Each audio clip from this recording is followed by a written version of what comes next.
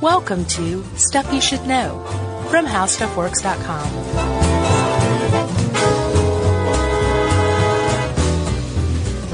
Hey, and welcome to the podcast. I'm Josh Clark, and there's Charles W. Chuck Bryant, and there's Jerry, and it's snowing outside, which means it's Stuff You Should Know.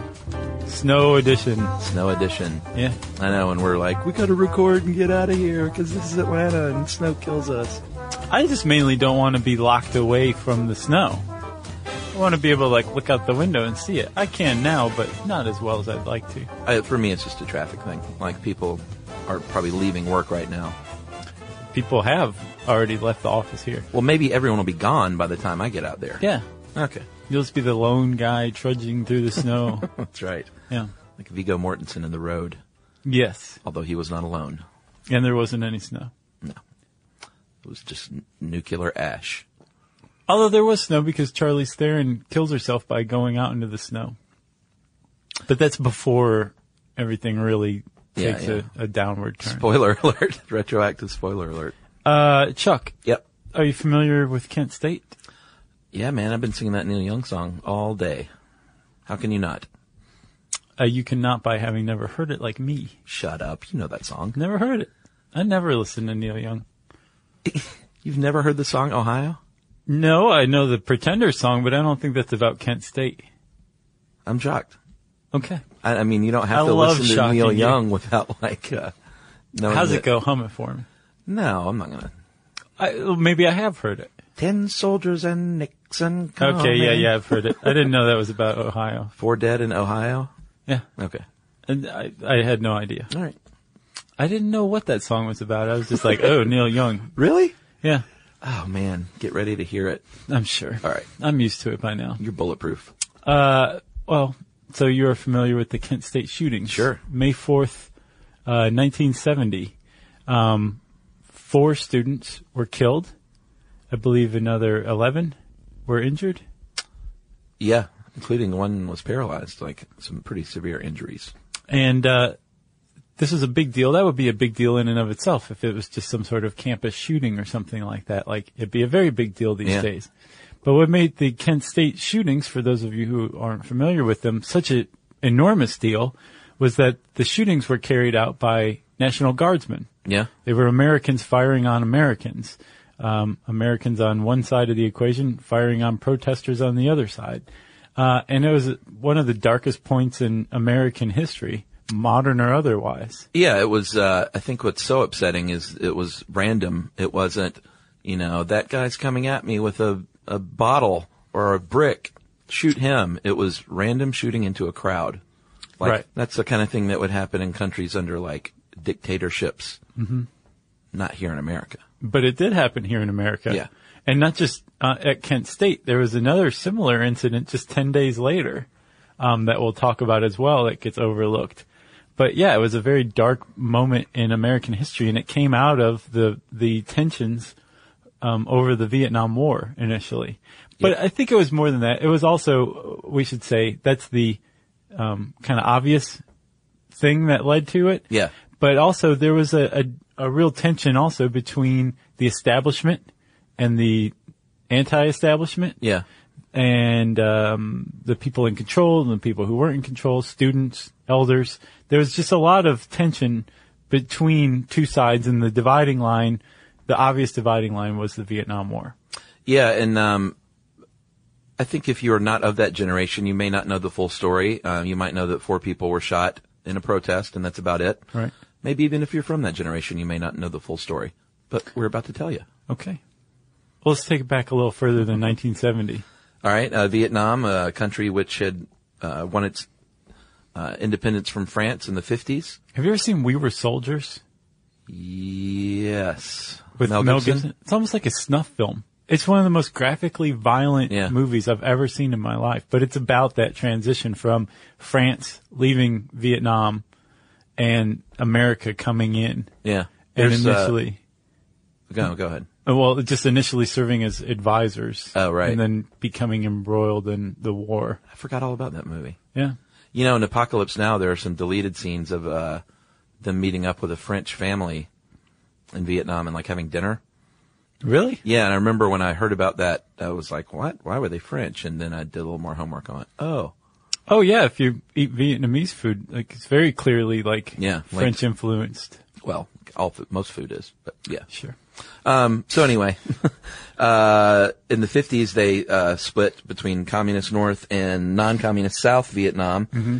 And America didn't want communism spreading throughout Asia. No, we had a policy of containment. Yeah, and so Richard Nixon, when he won the 68 election, part of his promise was something called Vietnamization. It's kind of an awkward word. Mm-hmm. And that meant to transfer the combat duties from our soldiers to the South Vietnamese. That sounds familiar, doesn't it? It does. But what happened was, at some point, he said, you know what, in 1970, in April, he said, I want to send our soldiers into Cambodia. And that caused sort of a firestorm because it was a bit of a reversal of what he said he was going to do. And it, really embroiled us in the kind of the middle of things. Well, yeah, he escalated the war in Vietnam, which was already a very contentious issue in that it was a war, but also it was a war that Congress never openly declared war. Yeah. So that's why, historically speaking, it's referred to as the Vietnam conflict. Right. And so Nixon gets elected partially because he's saying, I'm going to get our boys out of there. Yeah.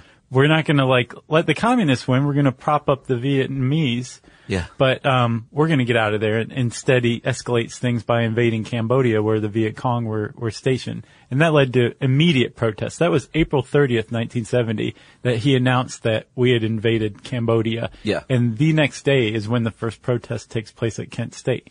Yeah. And, Kent, the article points out that it was not the most likely place because it was a little more blue collar than say, Ohio State nearby, the Ohio State University. And, man, I'm sorry. What? That is so stupid. Sorry, OSU alums and fans and students, but it is stupid. And everyone outside of Ohio State thinks it's stupid. They take a lot of pride in that "the." I know, which I think just kind of fans the flames of, derision. Yeah. I can just start saying the University of Georgia. That makes a little more sense. Does it? Yeah. Why? What's the difference? The Ohio State University. Oh. The University of Georgia. So if it was the University of Ohio State, that would make more sense? Yeah, a little more. To my ear. I got you. My ear. Yeah. Right there. Mm-hmm. See it? That's very nice. Thank you. At any rate, Kent State was a little more blue collar, and you wouldn't think there would be protesting, but there was protesting at schools all over the country. There were, and you can read between the lines here. Kent State had a lower hippie population than Ohio State. Yeah, can we just come right out and say it? Right.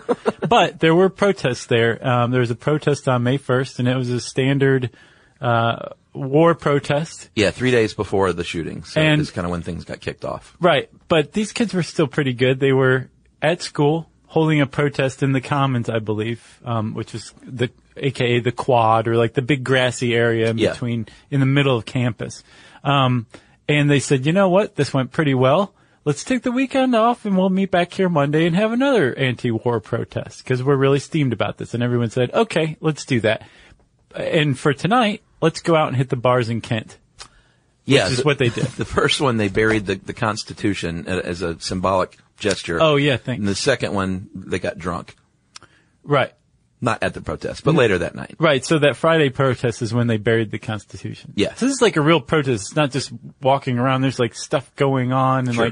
there's symbolic acts. It was a real protest. Yeah. And, if you combine alcohol and protesting, things might get a little rowdy. Uh-huh. So bonfires broke out. They started throwing bottles at police cars, breaking windows. That's where they're a little rowdy. I mean, that's a riot. When you set bonfires in the streets and throw bottles at police cars, that you have just basically said, we've drawn a line in the sand. What are you going to do, cops?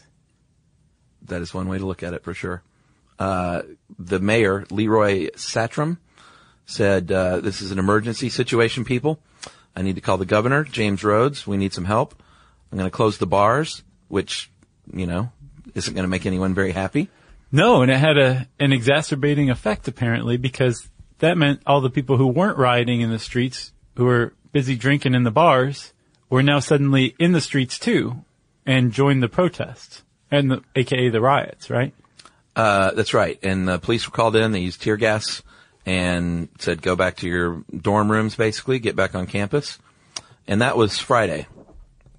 Now we move on to Saturday. Yeah, and the mayor's obviously a little jumpy. He's hearing rumors circulating that there's going to be another, the scene from the night before is going to happen all over again on Saturday. So he calls the governor of Ohio. And here enters the person who, in my opinion, is single-handedly responsible for what happened at Kent State. So the National Guard arrives. There were about 1,000 protesters that actually burned down an ROTC building on campus, which is a pretty bold move. And they didn't find out who did that exactly, but they did cut fire hoses so they couldn't put out the fire. Yeah.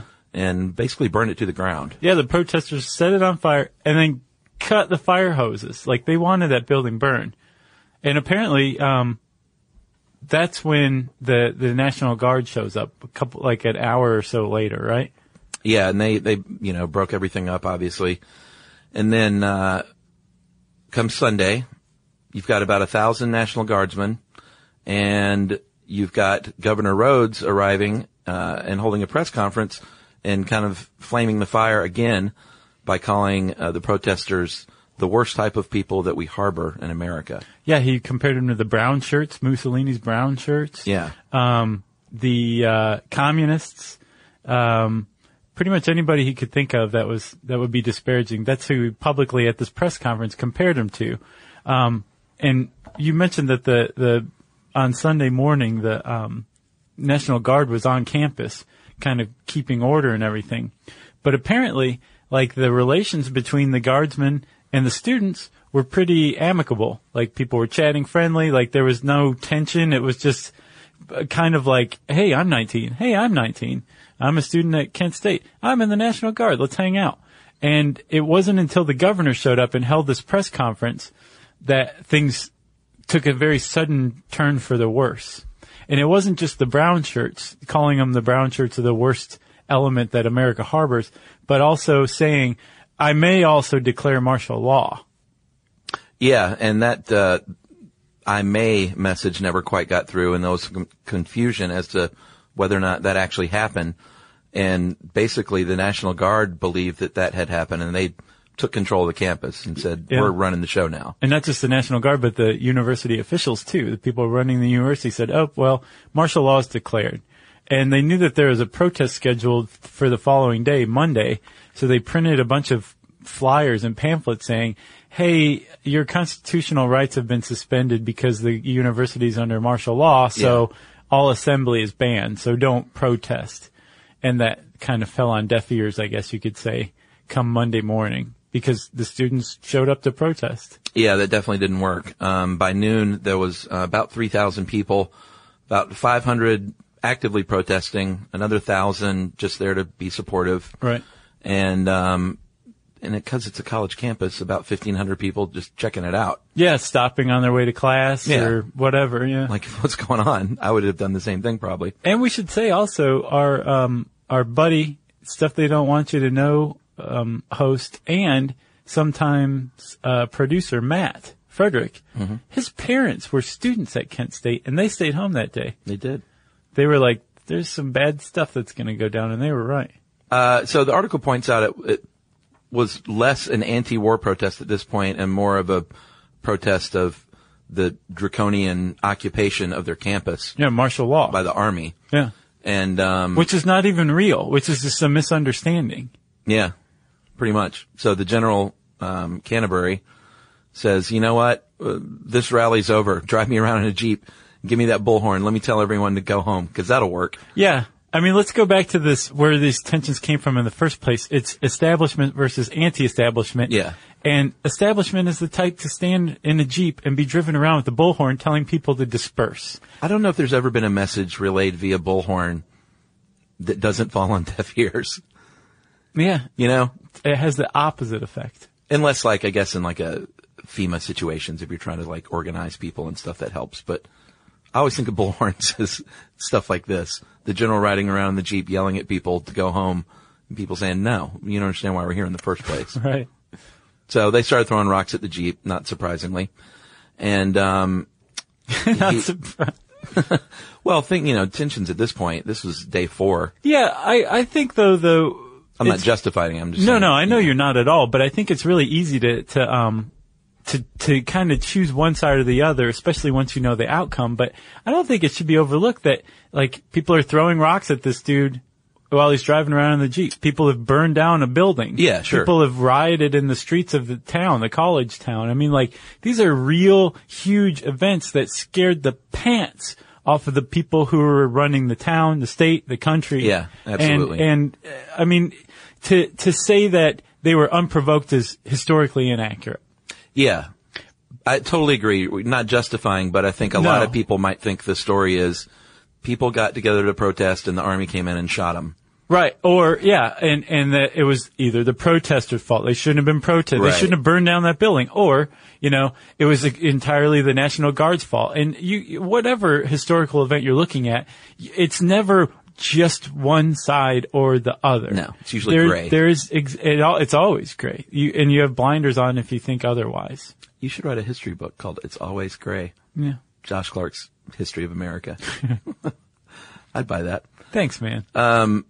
All right, so where are we? They were throwing rocks at the general. He, at this point, ordered his troops to load their weapons, get the tear gas going. He said, they threw rocks at me. You guys load your weapons. That's basically what happened. Not because his feelings were hurt. Right. Yeah. Although I imagine they were. I guess. No matter who you are, I'm sure people throw rocks at you. You're like, I take that personally. So the National Guard came in. They pushed them back past the Commons over a steep, called Blanket Hill, and into a parking lot of Prentice Hall and a practice football field.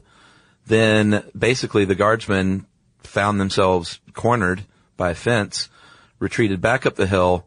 When they got to the top, 28 out of the 70 turned and began firing their guns into the crowd. Yeah, so...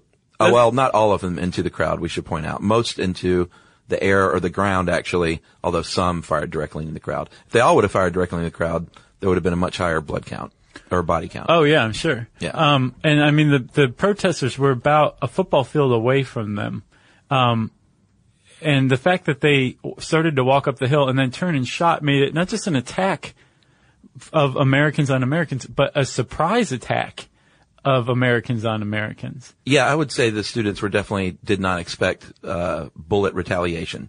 Took about 13 seconds. 4 students were killed. Allison Krauss, not the Allison Krauss, no, obviously. Jeffrey Miller, Sandra Schur, and William Schroeder. And it's all tragic, but even more tragically, Schur and Schroeder were just walking to class. Yeah, that makes it They weren't even so part of the much worse. protest. Yeah. They were in the wrong place at the wrong time. And like I said, 9 people were wounded and 1, Dean Collar, was paralyzed. And, yeah. Go ahead. So those shots, they shot into the air and into the ground, but also into the crowd. In over about 13 seconds, they fired between 61 and 67 shots. I think that could be categorized as a hail of gunfire. Yeah, 13 seconds, 60 shots. What is that? That's like a lot of shots a second. Yeah. That's true. And just from 28 guns. Yeah, and apparently there was a professor named Glenn Frank who did a lot to quell the crowd and did talk them into not escalating this thing any further. Right. So this article really kind of glances over this guy's role. And it wasn't just him, but he was the head of the faculty marshals whose job it was to basically keep an eye on the protests. Yeah. They were like the university's liaison between the university and the students, the protesters. And this guy and his crew basically single-handedly prevented like a massacre because they saw very quickly that if they didn't insinuate themselves between the guardsmen and the students, the students were going to be like, holy God, they just fired live ammunition on us. Yeah. And they're standing right there. Let's get them. Yeah. They would have attacked. The consensus is the students would have attacked out of anger, and that the guardsmen most definitely would have fired again when being attacked. And this faculty member and his team saw what was about to happen and slid in and was like, wait. So they spoke to the guardsmen and said, stop firing. We have to go talk to the students. Then they went and spoke to the students for 20 minutes and got them to calm down enough to stop provoking or to not provoke or advance on the, guardsmen in retaliation, and saved a lot of lives, probably. I wonder if there's a Glenn Frank statue on campus. There should be. I agree. So they closed school not for the day or the weekend, but for the rest of the semester. And a lot of colleges did the same as far as shutting down. Well, because a lot of students went on strike. Oh, yeah. And the universities were forced to shut down. In the following weekend, 100,000 people went to D.C. To protest. Neil Young, News to Josh, wrote a song about it. So Chuck, let's do a message break, shall we? Sure. Okay. So the shootings have just happened. The crowd has been quelled. The dead and wounded have been taken away in ambulances, and now we reach the aftermath. That's right. Immediate and otherwise. Yeah. President Nixon wasn't super compassionate. He had earlier been overheard calling them bums. Yeah. This wasn't in his press release, obviously, but it definitely got out in the press. Did not bode well for his reputation. And he said, when dissent turns to violence, it invites tragedy. That was the official line. That was the official line. Which is pretty cold. That's the president. Like, yeah, you get what you pay for. Yeah, you pretty know? much. His vice president, Agnew, said it was predictable. Also, not super compassionate. No? Considering these were Americans that were shot and killed. Right. 2 of which were just walking to class. He called them a bunch of scared kids with guns, the National Guardsmen. Well, that was Ray Price, the speechwriter for Nixon. Yeah, which is true. You know? But so basically the whole again, Nixon, it's gray, you know? It is. Like they probably were scared.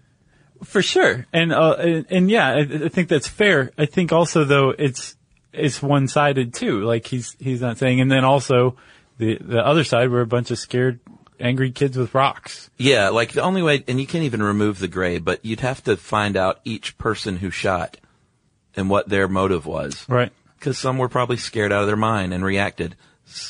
There has been some people later on that said that some got together and decided to do this. Some of the guardsmen. Right. So when they had been pushing the crowd back onto the practice football field, apparently while they were loitering there have been allegations that a couple of the guardsmen said, hey, when we march back up the hill, we're going to turn and fire. Right. It's never been proven, but more than a couple historians have leveled that accusation.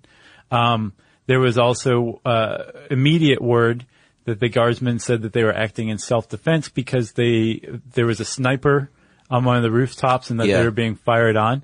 They found out that there were audio recordings of this, and that was quickly changed to, well, it was self-defense because these people were throwing rocks at us. Yeah. There was a presidential commission, obviously, and they concluded it was, quote, unnecessary, unwarranted, and inexcusable. And then in an FBI investigation found that the guardsmen fabricated their defense and that they were not in true danger. Right. That was the FBI. So a presidential commission and the FBI investigation both said, like, this shouldn't have happened and, like, it's on the guardsmen. But that wasn't the mood of the nation for the most part. There was a Gallup poll that was conducted shortly after, and the majority of Americans said that it was the protesters' fault for protesting. Yeah. I mean, it went to trial, too. It wasn't just like, oh, well, this happened and it's super sad. And in the federal trial, it was dismissed because of what was called a weak case by the guardsmen. And then the grand jury in Ohio put the blame on the university officials and the protesters and not the guardsmen. And then there was a civil trial in 1979 settled out of court where the victims and families got a collective sum of $675,000. Collective sum meaning, I guess that was for all of them, right? Yeah. Yeah. They all split that. And no apology was ever issued. They did issue a signed statement expressing regret. You want to hear it? Yeah. So this is the signed statement that came out of the civil trial that the Ohio National Guard released to the families of the victims. In retrospect, the tragedy of May 4th, 1970 should not have occurred. The students may have believed that they were right in continuing their mass protest in response to the Cambodian invasion, even though this protest followed the posting and reading by the university of an order to ban rallies and an order to disperse. These orders have since been determined by the Sixth Circuit Court of Appeals to have been lawful. Some of the guardsmen on Blanket Hill, fearful and anxious from prior events, may have believed in their own minds that their lives were in danger. Hindsight suggests that another method would have resolved the confrontation. Better ways must be found to deal with such a confrontation. We devoutly wish that a means had been found to avoid the May 4th events, culminating in the guard shootings and the irreversible deaths and injuries. We deeply regret those events and are profoundly saddened by the deaths of 4 students and the wounding of 9 others which resulted. We hope that the agreement to end the litigation will help to assuage the tragic memories regarding that sad day. Not an apology. No. Sort of like, we regret. Hindsight being 20/20, we should have done something differently. Right. Saying we regret instead of I'm sorry is. Yeah. That's a big flashing light. Yeah. It's a big diff. And for many years the university itself wasn't quite sure how to handle, moving forward in memoriam and otherwise. In the 70s, the officials at Kent State failed. They tried to, but they tried to commemorate it just once every 5 years instead of every year. And everybody who held the vigils like, well, then you have nothing to do with this. And they kept showing up every year. Right. I'm like, what are you going to do? Call in the National Guard and remove us? Yeah. And they went, no. Right. In 1979, there were hundreds of arrests because the university tried to bulldoze, the place where it happened to build a gym. That didn't happen. And it took all the way up until 1998 to keep cars from driving over the spots in the parking lot where the students were killed. Right. And finally, in the mid-2000s, the university is finally reverses position and just kind of goes with the flow.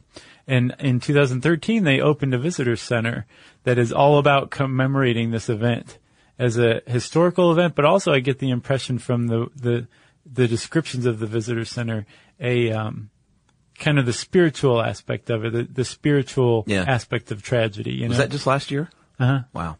Now the university, they say, is the nation's leader in courses of nonviolence and democracy and peace studies and conflict resolution classes were all established. So they, are trying to lead the way forward in at least being a symbol of, peaceful protest. Right.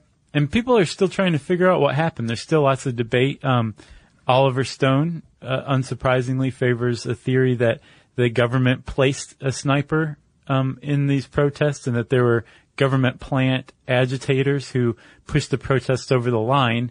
And this idea is supported by the fact that there were policies by governors and the president to crack down on dissent, on student anti-war protests. So there definitely was a policy that was like, if you want to get dirty, we'll send our goons to beat you up. Yeah.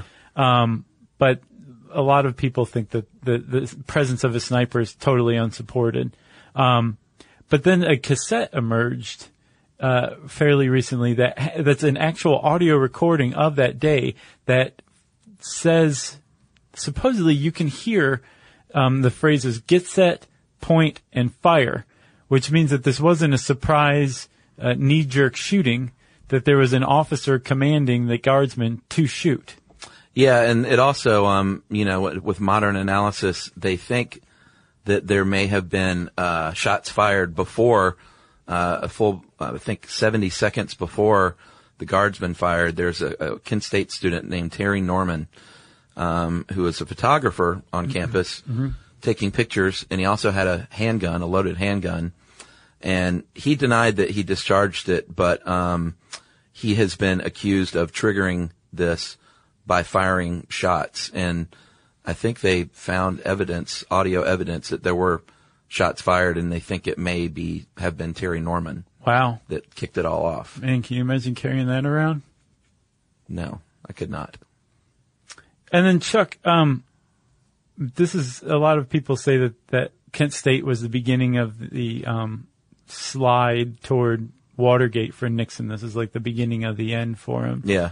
And then we should also talk about what happened at Jackson State, because race relations in this country are so messed up. Yeah. That everybody talks about Kent State, where 4 white students died, and no one talks about Jackson State, which happened 10 days later, and 2 black people died, black students. Yeah, and could have been a lot worse. Like, they basically riddled a dormitory with a hail of gunfire. Yeah. So 10 days after Kent State, at Jackson State University, in Mississippi. Yeah. They were also carrying out anti-war protests, but there were also, protests based on racism as well. And when these students were doing a lot of the similar stuff, a lot of the same stuff that was happening or had happened at Kent State, they were, rioting. They had burned a building on campus down. And, when firefighters came out to put out the flames, they started to get worried that these protesters were going to harm them. So they called the cops. Well, the cops came out, tried to disperse the crowd. The crowd didn't disperse. So they opened fire.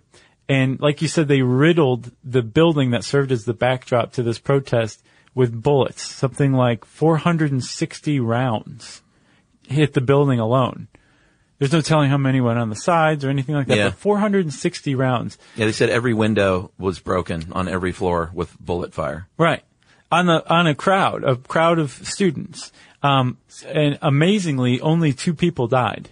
Yeah, Philip Gibbs, he was a pre-law major and a father of an 18-month-old son, and James Green, he was 17 years old, and he was a high school student walking home from his job at the grocery store.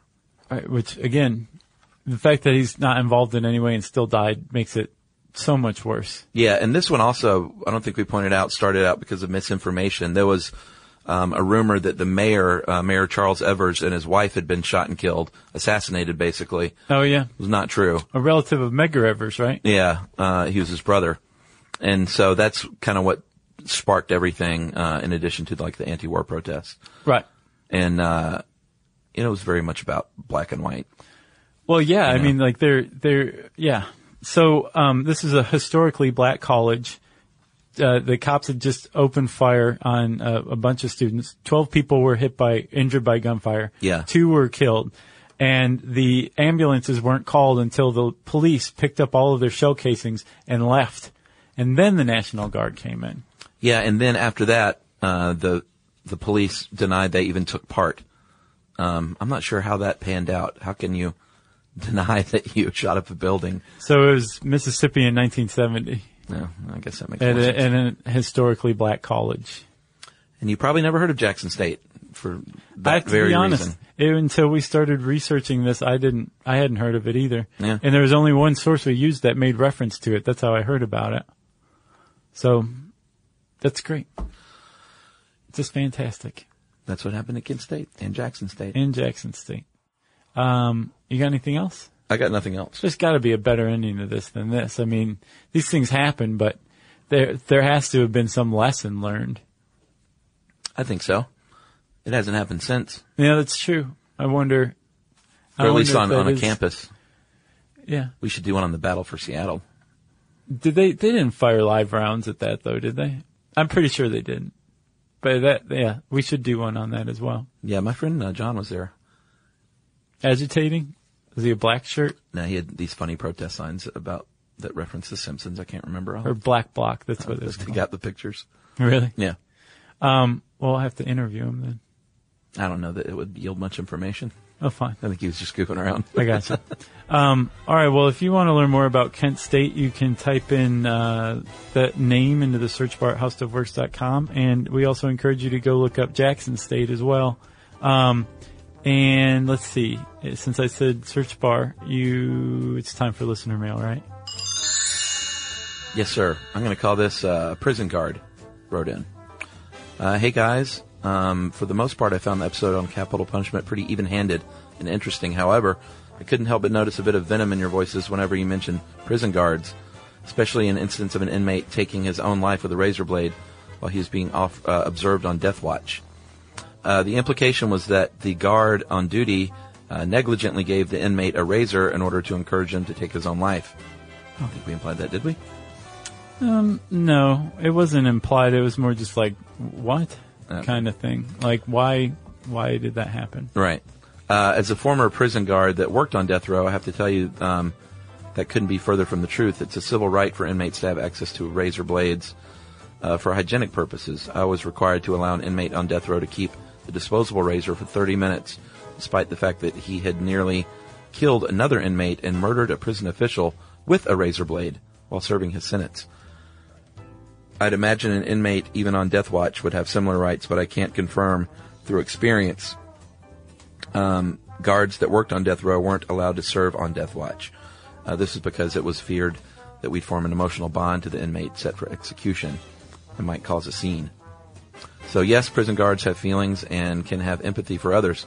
Pop culture nearly always portrays guards as heavies and villains, and even smart portrayals of prison life, like Orange is the New Black, has every prison official character as a comic book mustache-twirling villain or a mouth-breathing idiot. It's a hard job and should be respected as much as other high-risk civil servant careers. A little disappointed you guys continued this trend, but I'm used to it, so don't sweat it.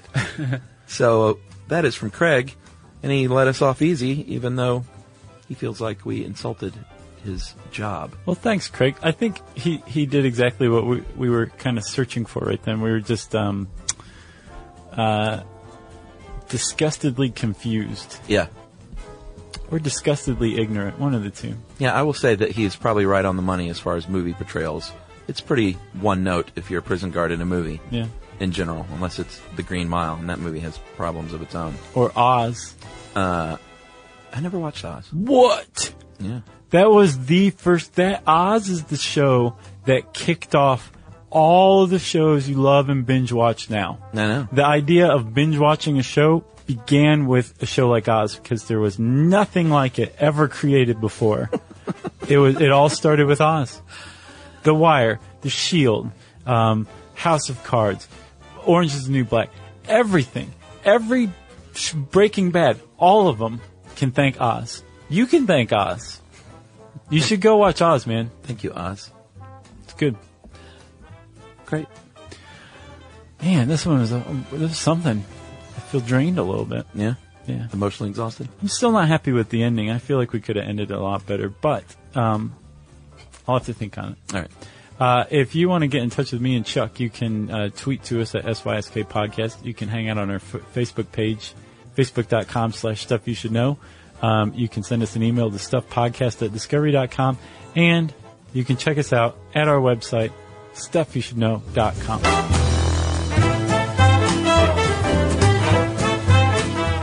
For more on this and thousands of other topics, visit howstuffworks.com.